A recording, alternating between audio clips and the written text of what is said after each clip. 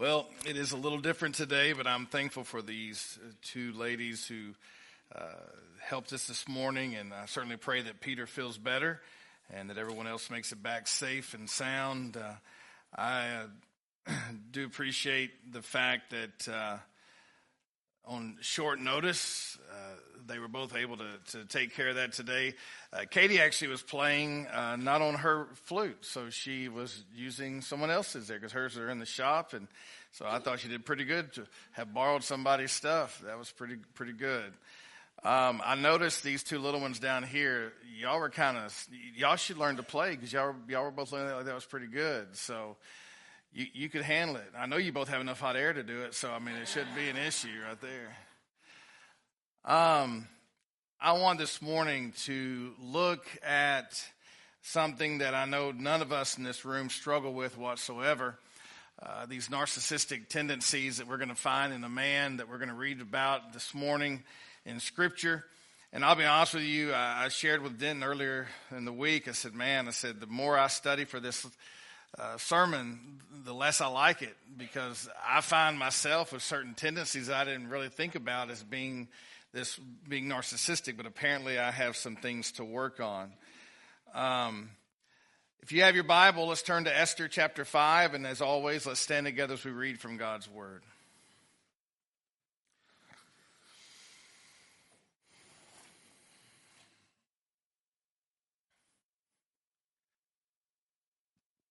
And by the way, if you're wondering what narcissism looks like, if you've ever been to an old-fashioned Baptist business meeting, you might have experienced some of that from time to time. All right.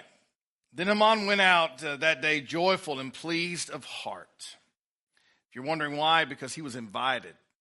He and the king were invited by Esther to come to a banquet. But when Haman saw Mordecai at the king's gate, and that he did not stand up or tremble before him, Haman was filled with anger against Mordecai. But Haman controlled himself, however. You know why? Because nothing was going to ruin his special day. This was all about that. And went to his house.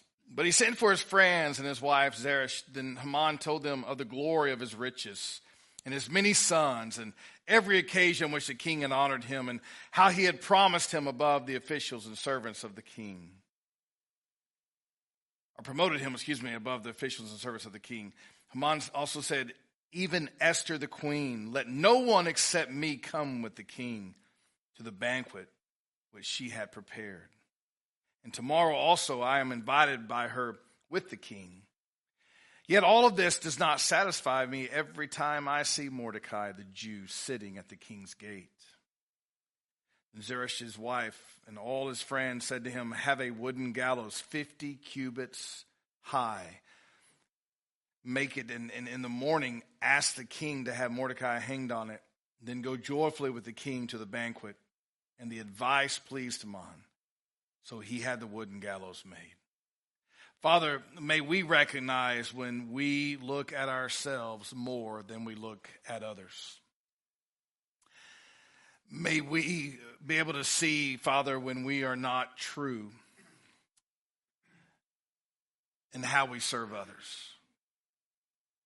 May it not be about us. May our decisions be based upon how they help our fellow man and how they promote you. Not how they promote us. Lord God, today deal with our hearts. In Christ's name I pray. Amen. We have here a man who the Bible describes as being joyful and pleased of heart. But we're going to find that the only reason that he was joyful and pleased of heart was because he was the one that he felt was going to be honored. He was the one that thought that he was important. And so his importance, when it's recognized by others, it brings pleasure. It brings joy to him.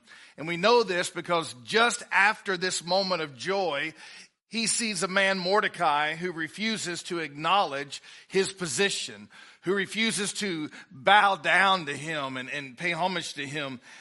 So it bothers him. But in this particular day, it says that he was able to control himself even though Mordecai did not pay attention to him. Because again, this was about him. He's been invited to the queen's home. He is important. This is good for him. He's excited about all that's going to take place. And so the first thing he does is he gathers his family and his friends together, and he tells them what an amazing thing is going to happen. He gathers them and says, listen, I'm about to be honored. I am the one recognized. Basically, under the king, I am second. So important am I that the queen has invited me not only today, but tomorrow as well to a banquet. But one thing bothers me. You ever met anybody that just can't be satisfied? You ever met somebody who no matter what happens in their life, no matter how good it is, it wasn't quite what they expected, so it wasn't good enough for them? I know a lot of people like this. Unfortunately, I find myself from time to time being this same person. That no matter how good things are, for some reason, I can still find the cloud, the one cloud in the sky when everything else is sunny. Anybody else willing to say, you know what, that might be me? If you are, let's do this morning. Let's raise our hand and just prove to everybody that we know that we have issues. Awesome. Thank you. We're all, not all of us, but some of us are in the same boat. Now, don't get me wrong. There are some people that I have met that it doesn't matter how cloudy the day is, they can still see sunshine through the clouds. And for those of you like that, God bless you. You are amazing. Truly, I'm always blessed to find people that can always see the positive in life, that can always find the good. But then there are those people that it's only good if it's about them. This is one of the reasons that I don't believe in participation trophies. You have to work, you have to earn, you have to do your part in order to be recognized, in order to move up in the world. And yet we are teaching our children to make everything about them, that as long as it's about them, that they should be happy. That as long as everyone's on an equal playing field, they should just be happy. And by the way, as they get out in the real world and they get their first job, they find out that not everybody is on the same equal playing field.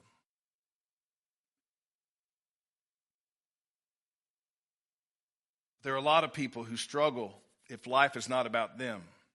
There are people who struggle if everything doesn't revolve around what they think it should. And these people struggle with narcissism. Narcissism is the term used in psychology to describe a preoccupation with self. It's all about that person. It's all about them, how it affects them, how life revolves around them.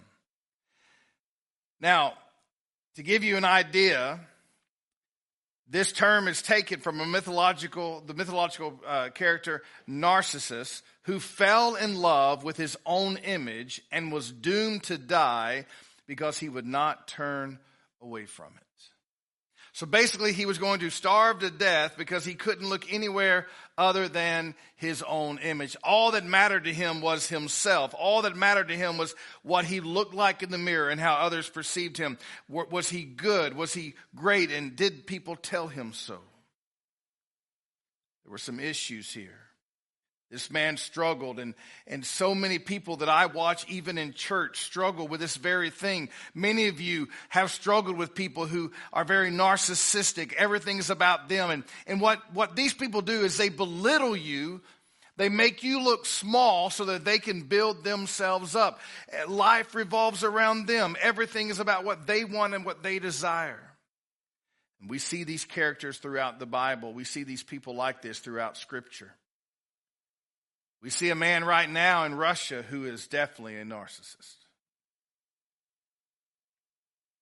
We recognize all of these traits, these trends that someone who's dealing with this has, and they're full of selfishness, vanity, and pride.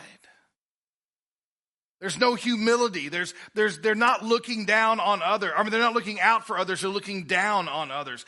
Instead of helping someone see the good in their life, all they ever do is remind them of how they don't add up to what this person does. I am so much above that. I am so much better. I am so much greater. And that's the idea of a narcissist.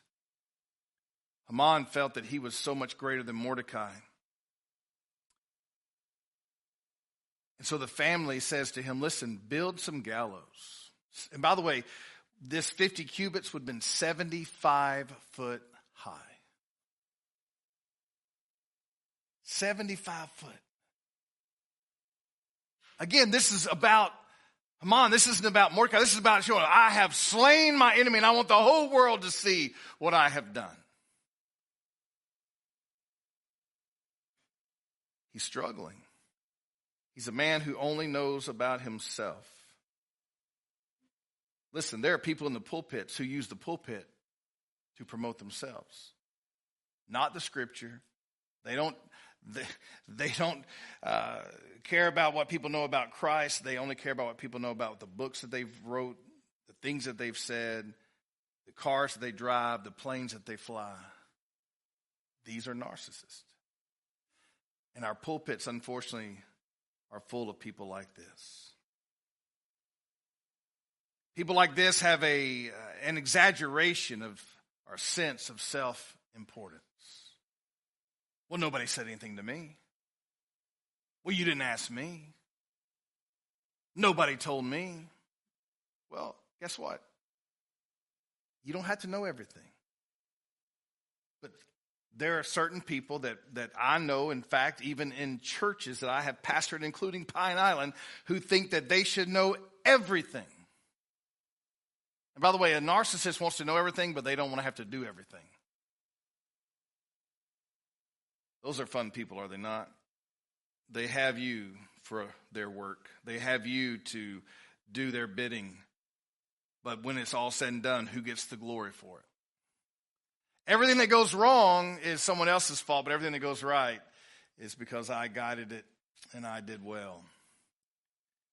They have a sense of entitlement and require constant, excessive admiration. Do you see what Haman was doing when he gathered his family together? Yo, come here, listen to how good this is. Listen to what's happening. And then he tells them of his enemy. And they're like, oh, listen, we don't really have to know the whole story because we've heard you. Y'all know they say there's two sides to every story. You ever heard that? You know where the truth is found? Somewhere in the middle. Make absolute sure that you don't just take one side, but know the whole story. Narcissists only want you to know their side.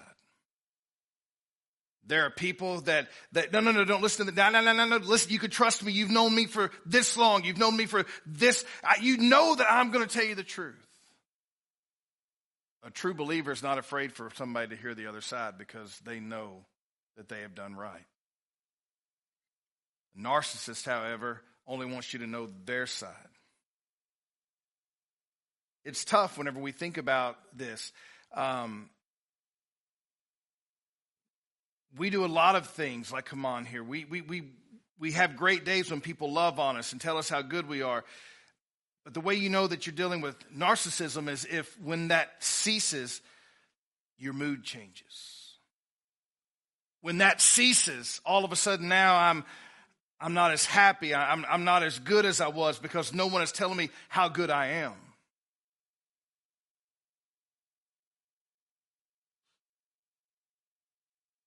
As I studied this, as I kept looking and I kept kind of reading, what are some different signs, what are some different things that we have that we might need to pay attention to. Here's some other things that happen. They exaggerate achievements and talents. They add to what they've done. What they've done is not good enough, so they add to. You ever met somebody who always has to outdo somebody else? No matter what your story is, they've had bigger and better. Don't you love hanging around people like this? You tell a story, and you're telling the truth. You're speaking from the heart, and you're broken and you're beaten, but somebody else has to have a worse tale than you.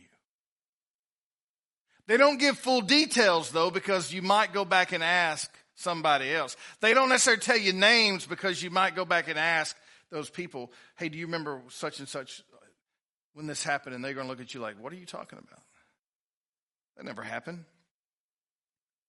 That's how narcissists are. They have to exaggerate achievements and talents. Everything has to be about them. They're preoccupied with fantasies about success, power, brilliance, beauty, or the perfect mate. Now, those of you that are married in here, and you've been married for a while, let's be real honest. Is there such a thing as a perfect mate? Men, just shush. Women, is there such a thing as a perfect mate? Where he does whatever is supposed to be done, right? Where everything is just as it should be. He walks in and he takes his shoes off and he picks them up and he takes them straight to the little shoe rack and puts them on there. And in case there's any dirt, he makes sure to take a little brush and brushes the dirt off, and then he cleans up his little mess. And if he's really a good husband, the perfect husband, he did all of that outside. And the yard is always perfectly mowed. The hedges are always in perfect shape. Everything is absolutely the way that it should be because I've got the perfect mate. But yet there are people that if you don't meet that criteria, especially if you're married to one, they're going to let you know just how far short you fall from meeting their standard. This is a narcissist. This is the one who says, listen, I'm fantasizing about someone other than you because you didn't meet what I thought you would meet. And so you get beat up the whole marriage. Men or women, if you're looking at your spouse and they are not who you thought they would be, suck it up, buttercup. You said I do. But sometimes they leave, don't they? Especially the narcissists will check out. They're gone. They don't want any part of this. They're not going to fight for a marriage because if they fight for a marriage, that means that they're part of the problem. When a narcissist checks out, what happens is they find that the other person is to blame for everything. Haman's issues are all thrown on Mordecai. The only thing that Mordecai did, you ready? The only thing that he did is he obeyed God. He said, I'm not bound down to you. Folks, apparently everybody but Mordecai. The narcissist looks at, well, the one who didn't obey. And they get wrapped up in that one person forever. That one person. And it defeats their whole day.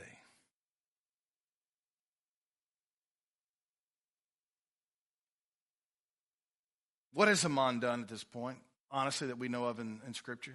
Absolutely nothing. And that's the typical narcissist. They expect to be recognized as superior even without achievements that warrant it.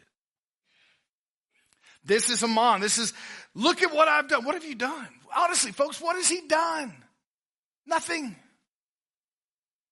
We see no achievements, nothing that has been accomplished by him, but yet he expects everyone, including Mordecai, to bow down. There are issues.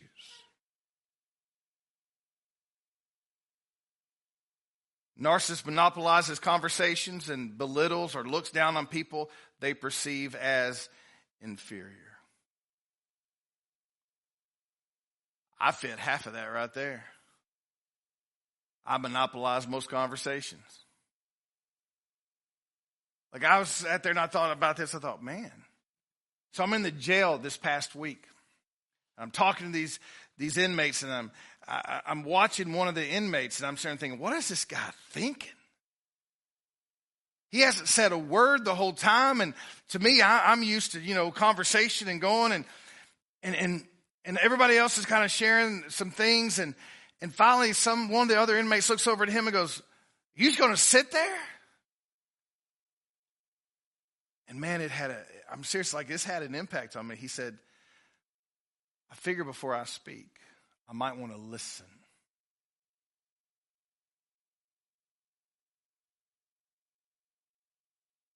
One of the tendencies that I have is that I tend to open this before I let this engage. Anybody else in here have that issue? Like it's already coming out before we really let it think. A narcissist doesn't think that they have to think. They just think that their words are important. That's all that matters. And what he said that day really spoke to me, because I came in there with this idea of, I'm going to teach these folks. They're going to hear what I have to say. But, man, I needed to stop long enough to listen. I needed to listen. A narcissist is one that doesn't listen. They don't care what you have to say. They don't care about your experiences. Did you praise them enough for what they shared? Did you recognize their brilliance in what they did? Even if they did nothing, they still want to be recognized. But they do not want to hear what you have to say. Your ideas are not important. They don't matter.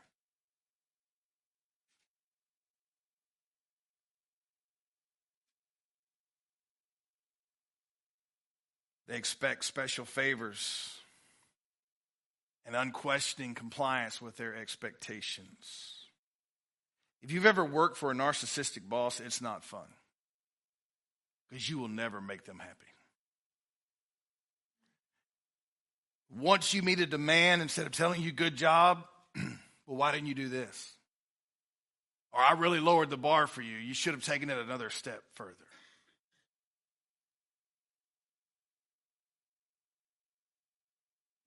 Narcissists will also take advantage of others to get what they want. They have an inability or unwillingness to recognize the needs or feelings of others. Because I have watched how this type of person can ruin another.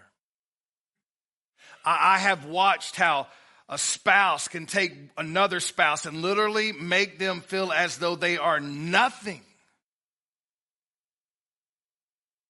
And then the narcissists wonder, what's wrong with you? What's the matter with you? Why can't you be happy like I'm happy? Well, because I can't ever do anything right according to you.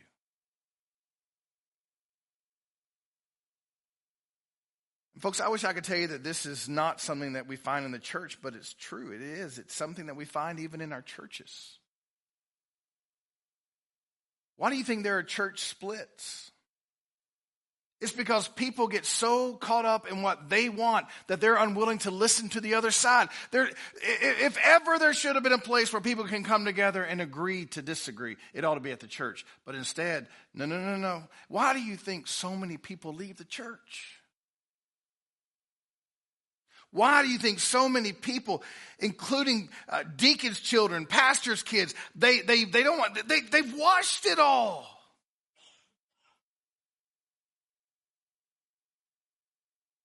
And our churches are full of people, a lot of times, who the only opinion that matters is their own. This was Haman. Life was about him. He's a man who struggled. So we know about Haman, the narcissist. We know about this man that struggled with self-importance. Everything was about him. Everything was about him. What about the Christian narcissist? What about us in the church? Well, there's this thing called fake humility, fake niceness, fake sincerity, fake giving. How many of you have ever met somebody who you knew for sure was just an absolute fake? They overplay everything, right?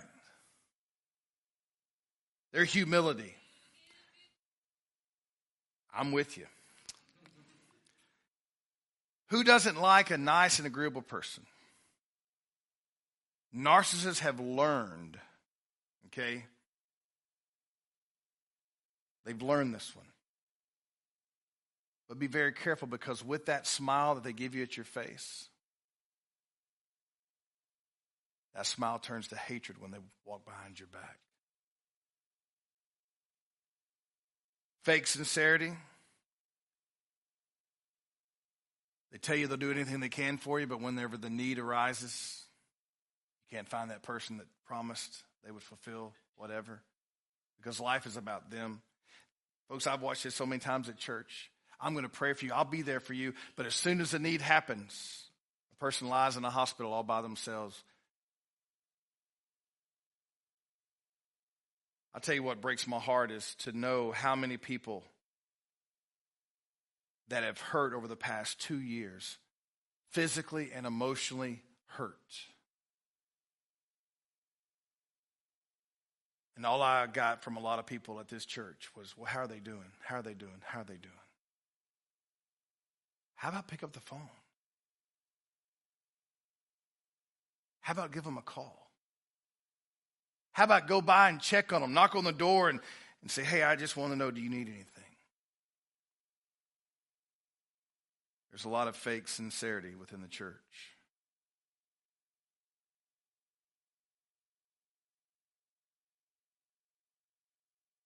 We also see a fake faith, fake repentance, and a fake thankfulness.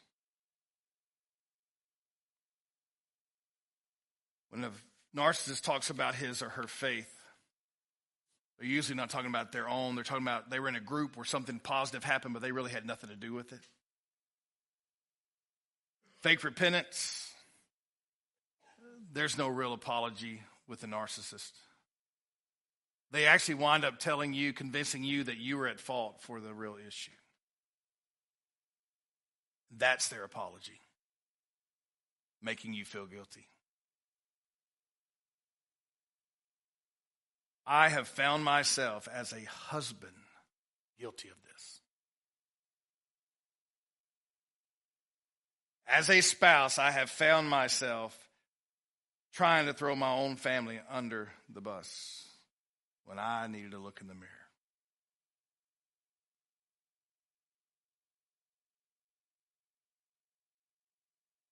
I'm sorry, but that's the most famous line, I guess, of a narcissist.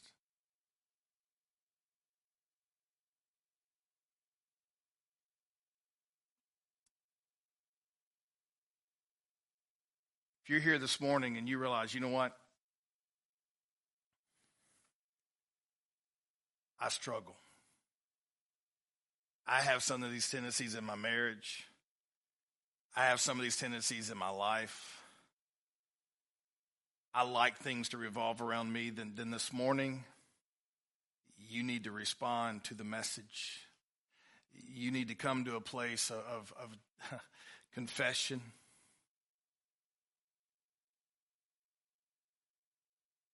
And not to me, but you need to come to the altar. I don't need to hear how you struggle. You and God need to hear how you struggle. And then if you want to come and talk to me sometime after that, that's fine. But this altar is for you this morning to come and say, you know what, Lord, I'm struggling with this. I'm struggling with having to know everything. I'm struggling with having life revolve around me. I'm struggling with making my spouse feel small.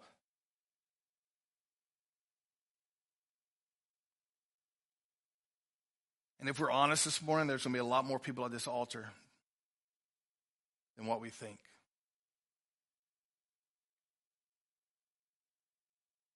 There comes a point where we have to confess, Lord, I am struggling with certain aspects of narcissism that I didn't even realize. I didn't have a clue that that's what those traits were, but I recognize those now, and I've got to deal with them. If that's you, when we sing in a moment, flood the altar.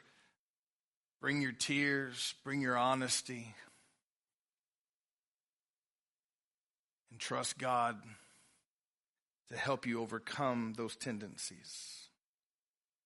Because as we continue to read in the coming weeks, we're going to find out that Haman just could not deal with that. He could not repent. That's what this altar is here for this morning, is for repentance, to come and say, God, help me with what I'm struggling with. God, help me with forgiveness. God, help me to see others and their needs greater than mine. Lord, let me champion someone that no one else has championed so that no one has the chance to champion me. In other words, don't put yourself first. God, deal with my heart. Let me gladly be last. Maybe you're here and you just need salvation, forgiveness. You've been in church a long time, but you've never truly come to know the Lord. Yes, come and speak to me on that matter. But I'm asking you this morning to take the heart of this message and truly just ask God, where have I fallen short with this?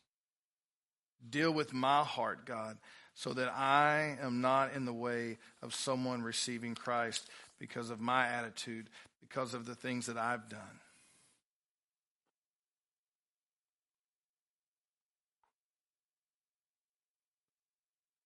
I realize that I've got a lot of things I've got to deal with in my own life. So when they start this song, I'm not going to be here at the very beginning. I'm going to be at the altar. Let's stand together. Father, this morning we confess to you how desperate we are for you. And Father, we confess to you this morning that we have tendencies in our life that we had no idea we even had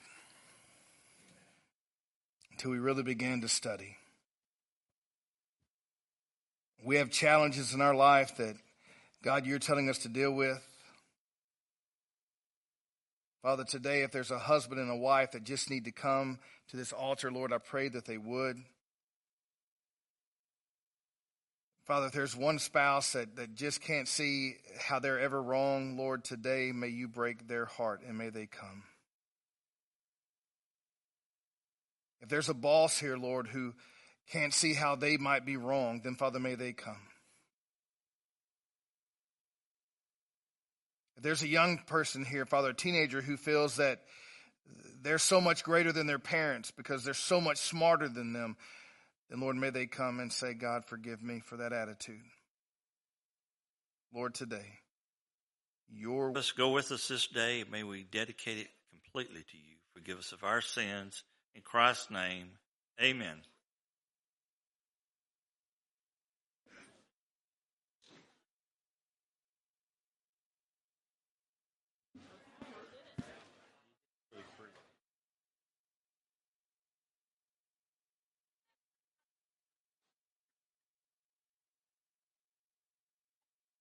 At your back.